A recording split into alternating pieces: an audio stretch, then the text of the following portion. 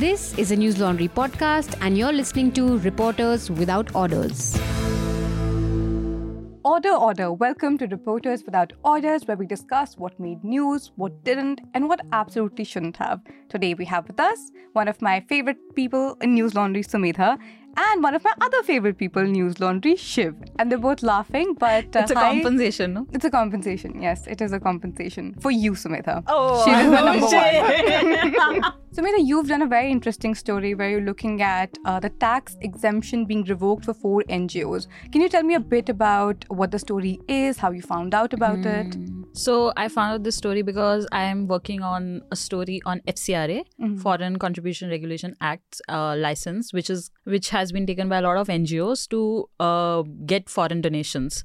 So that's a license. So in the last 5 to 6 years, the government has been revoking that license of a lot of NGOs. There's a spike, which we have noticed. So I was working on that story. For that story, I was meeting a lot of people inside Oxfam, inside Care India and Center for Equity Studies and HRLN. So a lot of NGOs, I was meeting those people. And these are not necessarily foreign NGOs.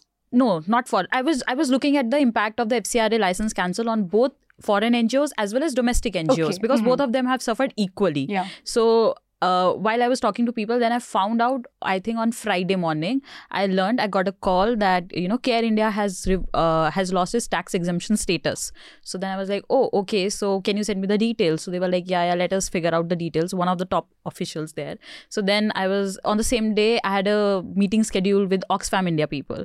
And they also told me the same thing. So then I was like, oh, but on what date did you lose your tax exemption status? So then they said, yeah, on 30th of, I think, September, just 2 weeks ago. And on the same day, Care India had also lost its tax exemption status. So then I learned there were 2 more NGOs through my network. Yeah. And all of them lost their tax exemption status on 30th of September or 29th of September, just 2 weeks ago. And all these NGOs, they had a common pattern because they all of their offices were rated by IT last year in September. So after 1 year, they had to submit the status. So income tax department. So then we found out all of them had lost their tax exemption status. When you look at it feels very targeted. I do want to ask you, I think my next question to you would just be this. Were there any similarities in terms of the work that these NGOs were doing that the authorities did not sit well with, I guess, the quote-unquote Indian ethos that are happening right now? So far, there is no as such similarity in, because there are only, I think, 5 NGOs. One was CPR, which Shiv has reported about. It was Center for Policy Research. I think it was the first one, Shiv? Yeah, perhaps the first one. Yeah. We can't be too sure about it. Yeah. But to lose both FCRA and same time tax exemption status, I think, it's a double blow for any organization. The tax exemption allows any donor, their donation would not be taxed. That's exactly the whole idea. Domestic donors. If that status is removed, that means whatever amount you give to that organization, that amount will be taxed from now on. Yeah, and that sort of immediately, as a result, cuts the funding of these organizations. No, it's this is for our understanding for our viewers that when your FCRA has been revoked, that means you cannot get foreign contributions or foreign donations, and you don't now you just have to depend on your Indian donors, to run your organizations. And these organizations, they were not getting a lot of money from their Indian donors. So whatever, the donations would be only around 30 to 40%, and mostly they were largely they were dependent on foreign donations. Some were 80% till 80%. So when they're not getting foreign donations, and then they have to pay they also have to pay taxes on whatever the money they are getting from their Indian donations. So it's a double pronged attack on them, and they're not able to survive. So that's why the whole, the NGO sector in India is right now, which we'll see in our FCRA story also, which will be out soon, that it's clamping down. This sort of it's a clamp down on the NGO sector. Yeah. I know, Shiv, you've done a story on CPR earlier, but I think I don't want to talk about that story. You have a new story today that you've done ahead of the Rajasthan polls. Would you like to explain our viewers what the story is, what is happening, and what is this political storm that has been stirred in Rajasthan? So, Rajasthan government led by the Congress party, they on October 9, they appointed one member.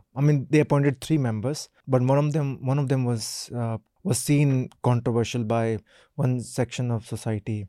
So the name of that person is Kesari Singh Rathod, and he was in the army for more than 2 decades. He took voluntary retirement. Then he did some social service in his hometown, which is Nagaur, one of the districts in Rajasthan.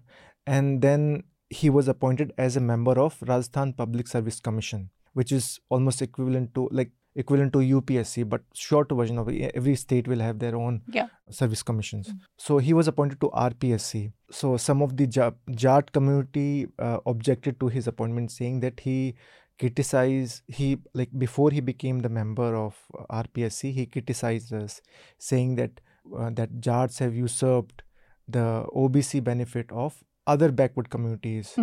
So in his posts, if you see social media posts or videos, he mostly talks about Mool OBC. So can you explain that to me? So Mool OBCs, what he means is those who were part of the original OBC list. Okay.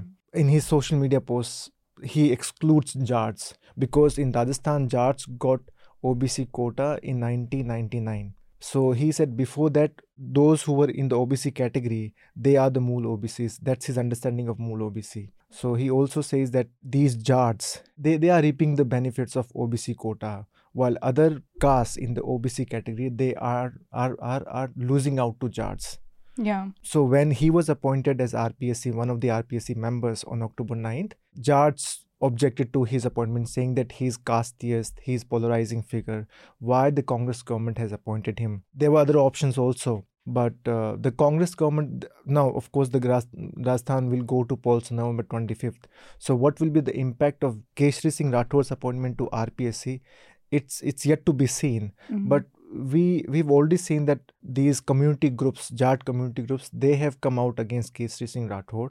So the Congress might lose Jat votes. Yeah. And at the same time, the Congress government can't remove him, because Model Code of Conduct, which comes into effect the day you announce poll dates. So the Model Code of Conduct is in force. The Rajasthan government now cannot remove it unless he himself resigns, because RPSC is a constitutional body. Okay. So if you want to remove somebody, it has to be removed by president. Maybe the state government has to recommend his name, that just remove him. It can be done only through president. So it cannot happen. So only if he resigns, then he can, the government can get rid of him. So we have to see in Rajputs and other Mool OBC communities, where they stand.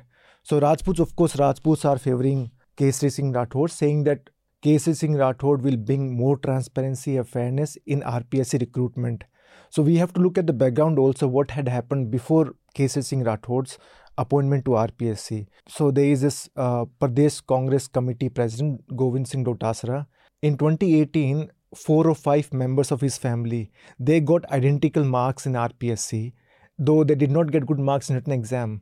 But at the interview stage, all of them got good marks, more than the top ranking students or top ranking aspirants in written exam, more than those candidates. So people raised a lot of objections, saying that look at Dotasra. Dotasra is a Jat leader, and he is a Congress president in Rajasthan.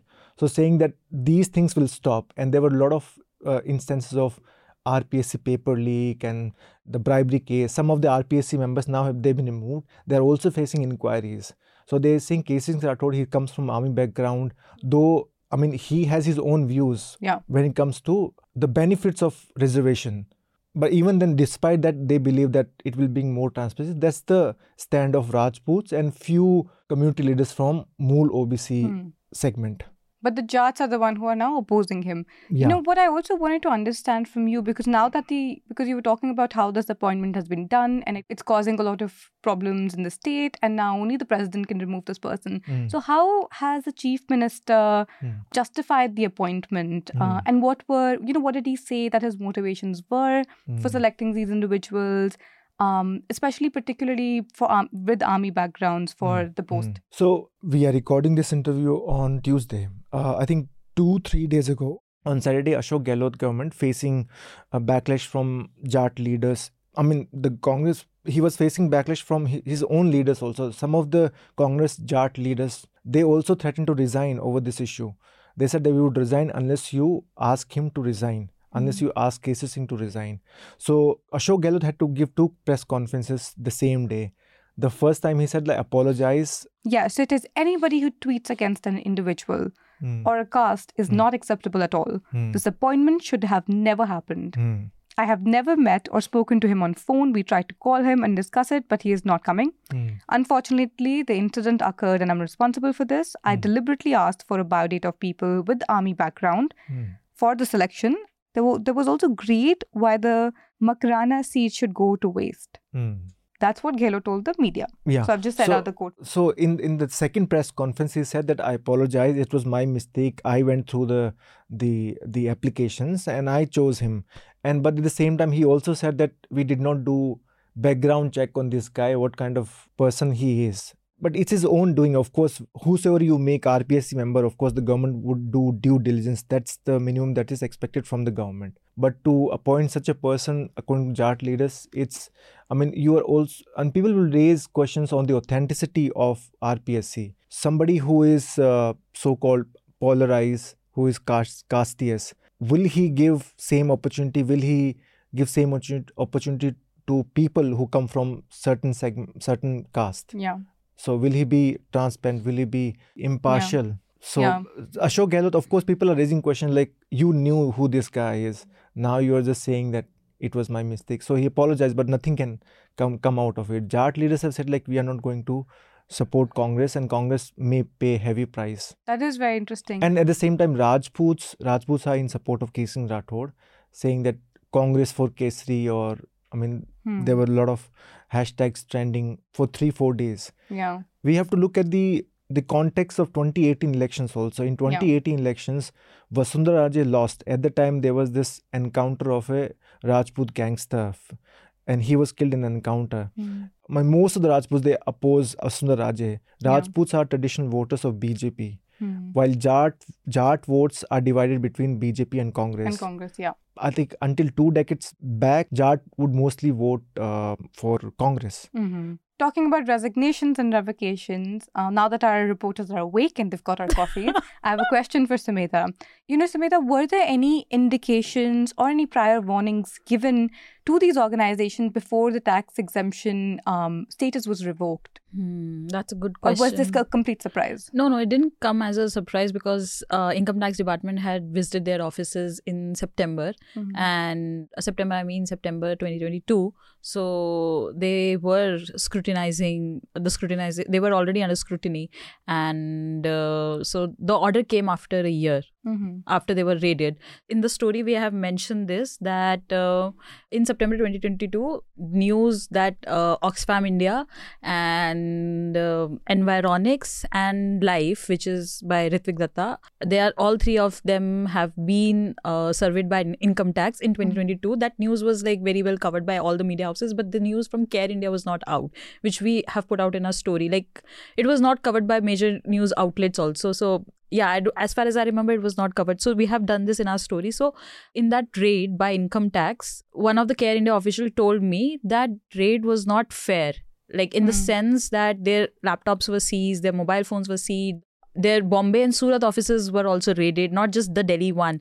And in the Delhi office, all the employees were kept locked in the offices for 72 hours. Is that even legal? We don't know that, but that's what they were questioning, that we need to look at a context, that how the income tax is like raiding or surveying a lot of like they're going after all the organizations which are critical of the government. So in the case of Care India, I don't see they were like that critical of the government. Like, yes, Oxfam India does put out a lot of reports, Life does that kind of work, and Environics does that kind of a work, but not Care India. So we need to understand and we need to look at the past record, like which are the organizations which have been surveyed or raided by income tax. So it's again like how CBI and ED are being used in this country, and like BBC office in Delhi was one of them which was surveyed because they had put out a documentary, and this was right after. I have another question for you, because you write about this in your report and you reported about this. So the government says that the objectives and the actions of the organizations don't match, which is why they've revoked the tax exemption. So can you tell us a bit more about that? What What does this mean? So actually, I can't tell that in detail because the only income tax order which we have got was of Environics Trust. Others we just happened to see through and got confirmation. We don't know what's written in the income tax order of Care India or Life. We just got a confirmation that yes, their tax exemption status has been revoked, but we don't know what was written in the order.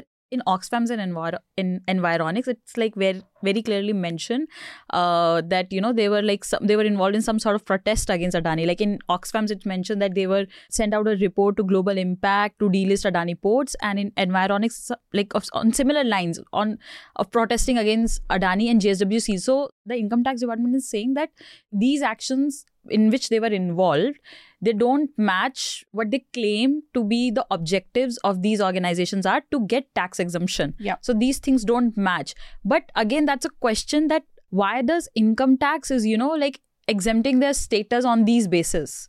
I mean, Environics Trust, the R. Sridhar, who's the core team member, is saying that, we have been doing this kind of a work for a very long time. And their tax exemption status was renewed in 2021 as well. And at that time also, they were raising questions against the big corporates like JSW Steel or Adani or whatever the kind of work they were doing in Odisha. So they said they were doing the similar kind of work then also. But is it become illegal now? What is illegal now? That's such an important question. We have to look this in the backdrop of the politics of the country. Yeah. No, that makes so much sense because we have noticed over the past couple of. If I could also add a bit to what Sumita had just said. I did 2 stories on similar lines where if you look at Life was served notice. The office was raided, as she said, last in September. So in the IT notice, the government did mention the name of Adani, that these guys are fighting cases against Adani. So Life is, of course, it's a group of lawyers and they do a lot of litigation work, mostly environmental cases. So in that IT report, they said that the Ritwik Datta or Life use foreign funds to oppose Adani projects. So if somebody wants to check out the story, the headline is "Used Foreign Funds to Oppose Adani Project, IT report on Ritwik Datta." And another one is CPR, Center for Policy Research. Their office, of course, was also raided the same day or the same month. If I'm not wrong, all CPR's, Life, Oxfam India, Care India, all of their offices were raided on the same day. Same day. In September 2022. And in CPR's IT notice, the IT department does not, I don't think so, it mentions the name of Adani, but it says that some of its foreign funds went for activism. That's the allegation. And the activism in that, they mentioned that Hasdev movement happened against coal blocks in Chhattisgarh. And some of the coal blocks, some of the protests were against Adani also. But in that, they did not mention the name of Adani. But you see there's a pattern that can be seen. Yeah. Why this time the IT notices are so scary, which are sent to Oxfam and Environics Trust, because they explicitly mentioned that they were protest against Adani. And they said that there was doesn't no match your objectives. Wheel of, it felt like the system was not trying to hide anything. Yeah, the allegation can be stretched to any extent. If you say protest against Adani is attack on India's sovereignty, India's integrity. True. Then what are you trying to imply? So another interesting thing which was mentioned in the tax exemption status order of Oxfam India was that they were working for the benefits of a particular community. And which is that particular community? If you go through their objectives of Oxfam India, they said they're working to uplift Dalits, Muslims and women. So basically, that's what the order is trying to say, that, you cannot work for their benefits. That's illegal. So it's the government, it feels like, I don't want to mince my words because I was angry looking at these notices. And it's crazy. We know what this government's politics is. We know that. But to be not ashamed about it in any way and to, use the state agencies in this kind of a way, it's pathetic. I'm a bit worried too. But, News Laundry, we are subscriber run. We've had our own share of IT cases. We've had our own share of intimidation. How do you both as journalists, knowing that this is so explicit, that these agencies will come after you if you touch certain topics, and now the Adani topic it's so explicit, you already know that you're almost barred from doing it it's almost like a warning. How do you respond to it as reporters? Here in News Laundry, I haven't felt that there's no topic which is off limits for us. We can choose any topic, we can work on any story as long as we have facts and evidence, so that we don't have to eat crow next morning when the story is out. People say that, oh, these are not correct facts. So our salary comes from subscribers. That's why we don't have to worry about anything. Yeah. Because like if we were to take money from, say, one business group, of course that business group would be holy cow for us. That's somebody we can't touch, right? But for us, this is not the case. Yeah. So these are the fruits that we are enjoying of being paid for by subscribers. This may not be the case in other organizations. Of course, we are small. We are just 7 reporters and we do whatever we can. But at the same time, if we want to expand and we want to do every story, then maybe we need more subscribers. But as far as I'm concerned, I've never felt any intimidation. Any story that I've done so far, either from government or state agency. But I mean, of course, it sends chilling message when you see NGOs and reputed organizations, when they are raided, when they are checked, they have to file reports after reports, and we are not exception to it. We get IT notices every other day, and we have to reply just to make sure that we devote large chunk of resources to reply to IT notices. And that's why we say that what keeps us independent, free, and is that people pay for our salary. Adding to him, that I totally agree with him, and what he said about, when you have to allocate a large chunk of resources replying to the IT notices, and that is what I'm seeing with these organizations also. Their cases might be, now they have to take the support of the high courts or the Supreme Court. Now they have to, they have all filed petitions in Delhi High Court asking that their FCRA, on the basis of which their FCRA has been revoked or the tax exemption has been revoked, is not fair. So these cases might get acquitted after 2 years or 3 years. The courts might, give orders in their favor, but the process is the punishment. Like in the meantime, you have to, the number of people working at your offices would reduce from 100 to 10. Yeah. And those 10 people have to dedicate all their energy and resources to fight these court cases. Yeah. And by that time, that organization is ruined. Yeah. It won't function in its own full capacity. And as far as it's about News Laundry, that's true. Every editorial meeting which we have on Mondays, our editors have never stopped us from covering anything, as long as we have facts and evidences to support what we want to say. When you cover these kind of stories more, the more you realize the importance of what freedom means to you as a reporter. Yeah. And it's priceless at News Laundry. We're really grateful to our subscribers who are supporting us in this way. But you're not saying because you work for News Laundry. No. which is exactly why we are saying this for salary hike next year.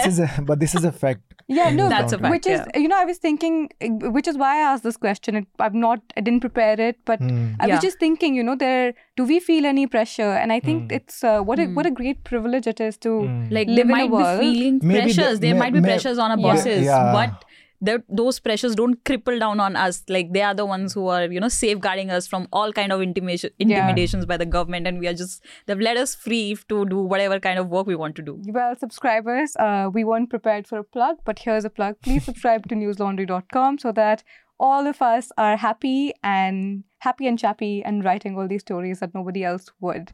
Okay, coming back to Shiv, your story, again on Rajasthan.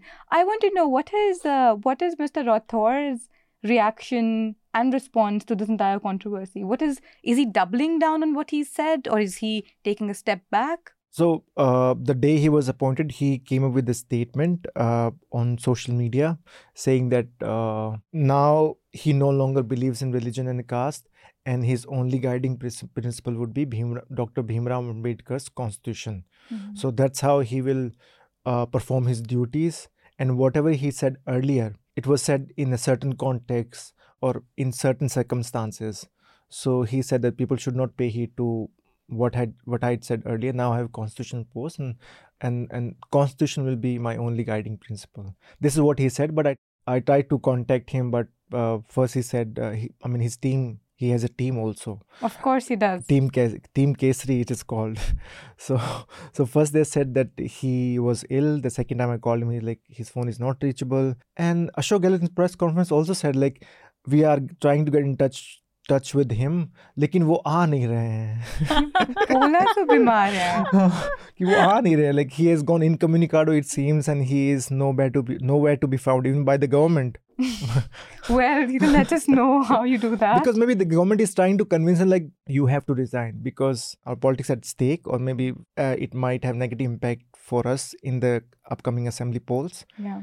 But it could also be shadow boxing, right? What you say in front of camera may not be the case, like what goes in the behind the scene.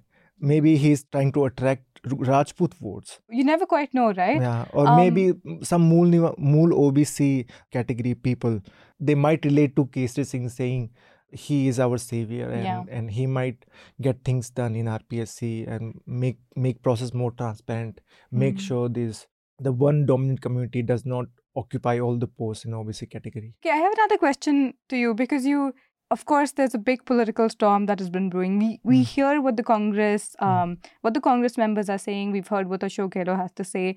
I'm very curious about how the opposition parties are reacting to it. What are their responses? Do they realize that this might be a strategy, or do they think this is a slip-up? What are the responses? I think the BJP is also confused at the moment, like how to respond to this issue. Now, so on the day poll dates were announced, the Rajasthan government came with the flurry of appointments and constitution of some boards, some commissions. So they are saying that the appointment order, they're questioning the appointment order. They're not questioning the member. So they're not saying that Kesari Singh is polarized, that's why he should be removed. They are saying the order is in violation of Model Code of Conduct. You see where they are, what they are criticizing. So the government cannot take a decision once Model Code of Conduct is in force. So I think on October 9th, around 2 o'clock or in the afternoon, that's when Model Code of Conduct came into force. So the BJP is saying the order was released after Model Code of Conduct came into force. So they're questioning the timing rather than questioning the authenticity or questioning the character of this person. This person. Yeah. That's very interesting. Because Rajputs are traditional BJP voters. Yeah. And if they say that this guy is casteist or this guy is polarized, then of course they might face some backlash from Rajputs also. Yeah. And they bore the brunt of Rajput votes last election that I mentioned, the fake encounter of a Rajput gangster. Yeah. When Vasundhara Raje was in power. Coming back to you, Sumedha, another question that I have, which is on the similar lines as to how the parties are reacting in Rajasthan to the situation. My question to you is, how is the civil society and NGO sector reacting to the revocation of these tax exemptions of these 4 organizations? So is there a collective response in support of the NGO community? Gurmeher, you have hit the nail with this question. They are mad. Really? They have formed a formal collective to oppose these kind of steps by the government, but they are mad and they are angry, and also they feel helpless and scared to talk to reporters. And their biggest worry is that these were the NGOs like Oxfam and CPR, maybe, in which you have reported on. These were the NGOs who used to be would be very vocal against whatever wrong is happening in the society. They'd be very critical of it. And now their biggest worry is that, look at the state, that we are talking to reporters anonymously. So there was this very good story which was done in Scroll, which said that the number of layoffs that has happened in Byju's was around 2,500, but the number of people because of FCRA revocation which happened in Care India was around 4,000. So the number of job losses might be much higher, or it would be equal to the job losses in the private sector. So just look at the helplessness of the people who are heading these organizations. I mean, they are saying that, I don't know if I should be saying this, but I was talking to one of the top officials at Oxfam India, and this was conversation of some 2 hours long, and he was crying in front of me. And he was a very senior official. And he said, I don't know how to react to this. This sector will die and it might never be able to stand on its feet ever again. Somebody should be doing something. And the worst thing is that we are not talking about this enough in the media. Or when there was an attack on NewsClick, everybody came together. It became a big news. It was on the front pages of all the newspapers. Yeah. But when there's a similar kind of attack, and whenever like there's like ED or in ED or CBI reaches knock the doors of any big politicians, like it becomes a news. Everybody talks about it, but no politician, nobody from media, nobody from activist circles who regularly use the data which is put out by them is speaking up for them. Yeah.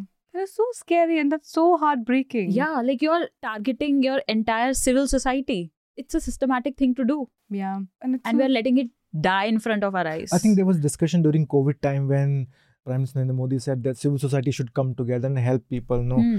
But people were saying, where is the civil society? You have just demolished the whole civil society. Civil society, exactly. And I think, and it's scary because you don't know what the future is going to look like if you don't have these organizations, if you don't have these communities, if you don't have the data that these organizations provide.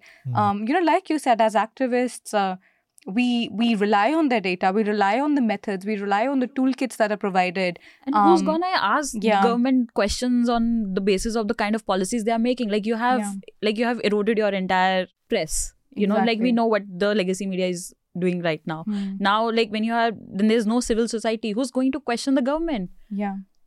There's nobody. And that's the thing, right? If you just take away the civil society and then the onus suddenly goes on an individual to then question the government because you don't have an organization, that you don't have a communal space to talk about these issues, and which becomes so much more scary. That suddenly takes away your freedom of voice, because how can one person oppose the state? You have to do it as a collective, and I think what these guys are doing is attacking that collective, is attacking the brains behind the people's movements. And we have seen what has happened with Amnesty International. At the end of the day, they had to pack their bags and wrap up.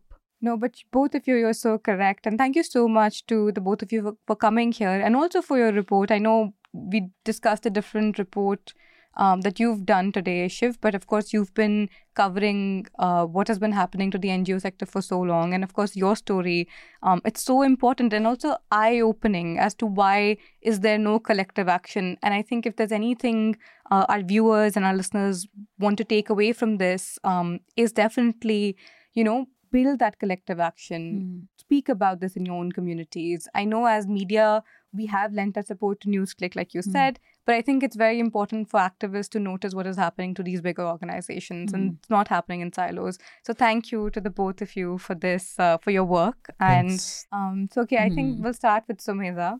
So Sumedha, what is your recommendation for this week? I think you can read Shiv's story on profile on Sachin Pilot. That was a good profile ahead of Rajasthan elections. Yeah. That's a great cop out and a great plug. Very clever. And Shiv? Last week I did one interview. I interviewed one of the former finance secretaries over his book. The name of the book is We Also Make Policy by Subhash Chandra Garg, and the book covers his stint in the finance ministry from 2017 and 2019, and the book tells us how finance ministry works. By now you must have seen that when excerpts were published in newspapers on front pages where the headline was like Prime Minister Narendra Modi's remarks against Urjit Patel, the former RBI governor, that he's sitting on hoard of cash like snake. That was the book I'm talking about. So the interview will also be out, I think, by Friday or Thursday. So you can also check out that interview. I interviewed him. He came to our studio. So if you want to know how finance ministry works, and there are a lot of interesting nuggets in the story. He talks about his how he sees, because he worked under three finance ministers, Arun Jaitley, Piyush Goyal, Nirmala Sitharaman, and he took VRS, why he took VRS and all. So you'll find everything, and you can also check out the interview, which will be uploaded very soon. Oh, that's very exciting. Both of you, very good job in plugging stories. Very good. Your own stories. Your own stories. You have been mean to me. I've plugged your story and you plugged your story. You also plugged your story. Everyone, please go read all of Shiv's stories. Okay, my recommendation is also Shiv's story, the CPR story. Please read it. It's on newslaundry.com. Okay, now time for my real recommendation. My real recommendation would be this book. It's an oral history book called Voices of the Nakba, A Living History of Palestine. It's edited by Diana Allen, and it is basically a collection of oral histories from Palestine. And I feel like because there's so much misinformation, because there's so much conversation and a lot of people are talking about it, the best way maybe to look at or read about the conflict is from the people's own stories and what they have said and what has been documented. So I have been reading this book. I started reading it a couple days ago, and it's really taught me so much more than any of the reportage out there has taught me. So I think definitely this would be a recommendation. And of course, Shiv's Manipur coverage, because that is equally important. Very timely recommendation, yeah. Since Hamas and Palestine issues going on. Yeah. And people need to understand the difference between Hamas and Palestine. Exactly, that's very important. But yes, thank you to the both of you. Thanks for inviting, Thanks, Gurmeher. With that, this podcast is adjourned. News Laundry is possible because of our paying subscribers. We don't run on corporate or government ads. You too can be part of changing the news model. Go to newslaundry.com/subscription. Be a part of the community that pays to keep news independent. For the smoothest News Laundry experience, download our app. Watch our shows, listen to our podcasts, read our reports, stay informed, pay for news, protect democracy, save the world.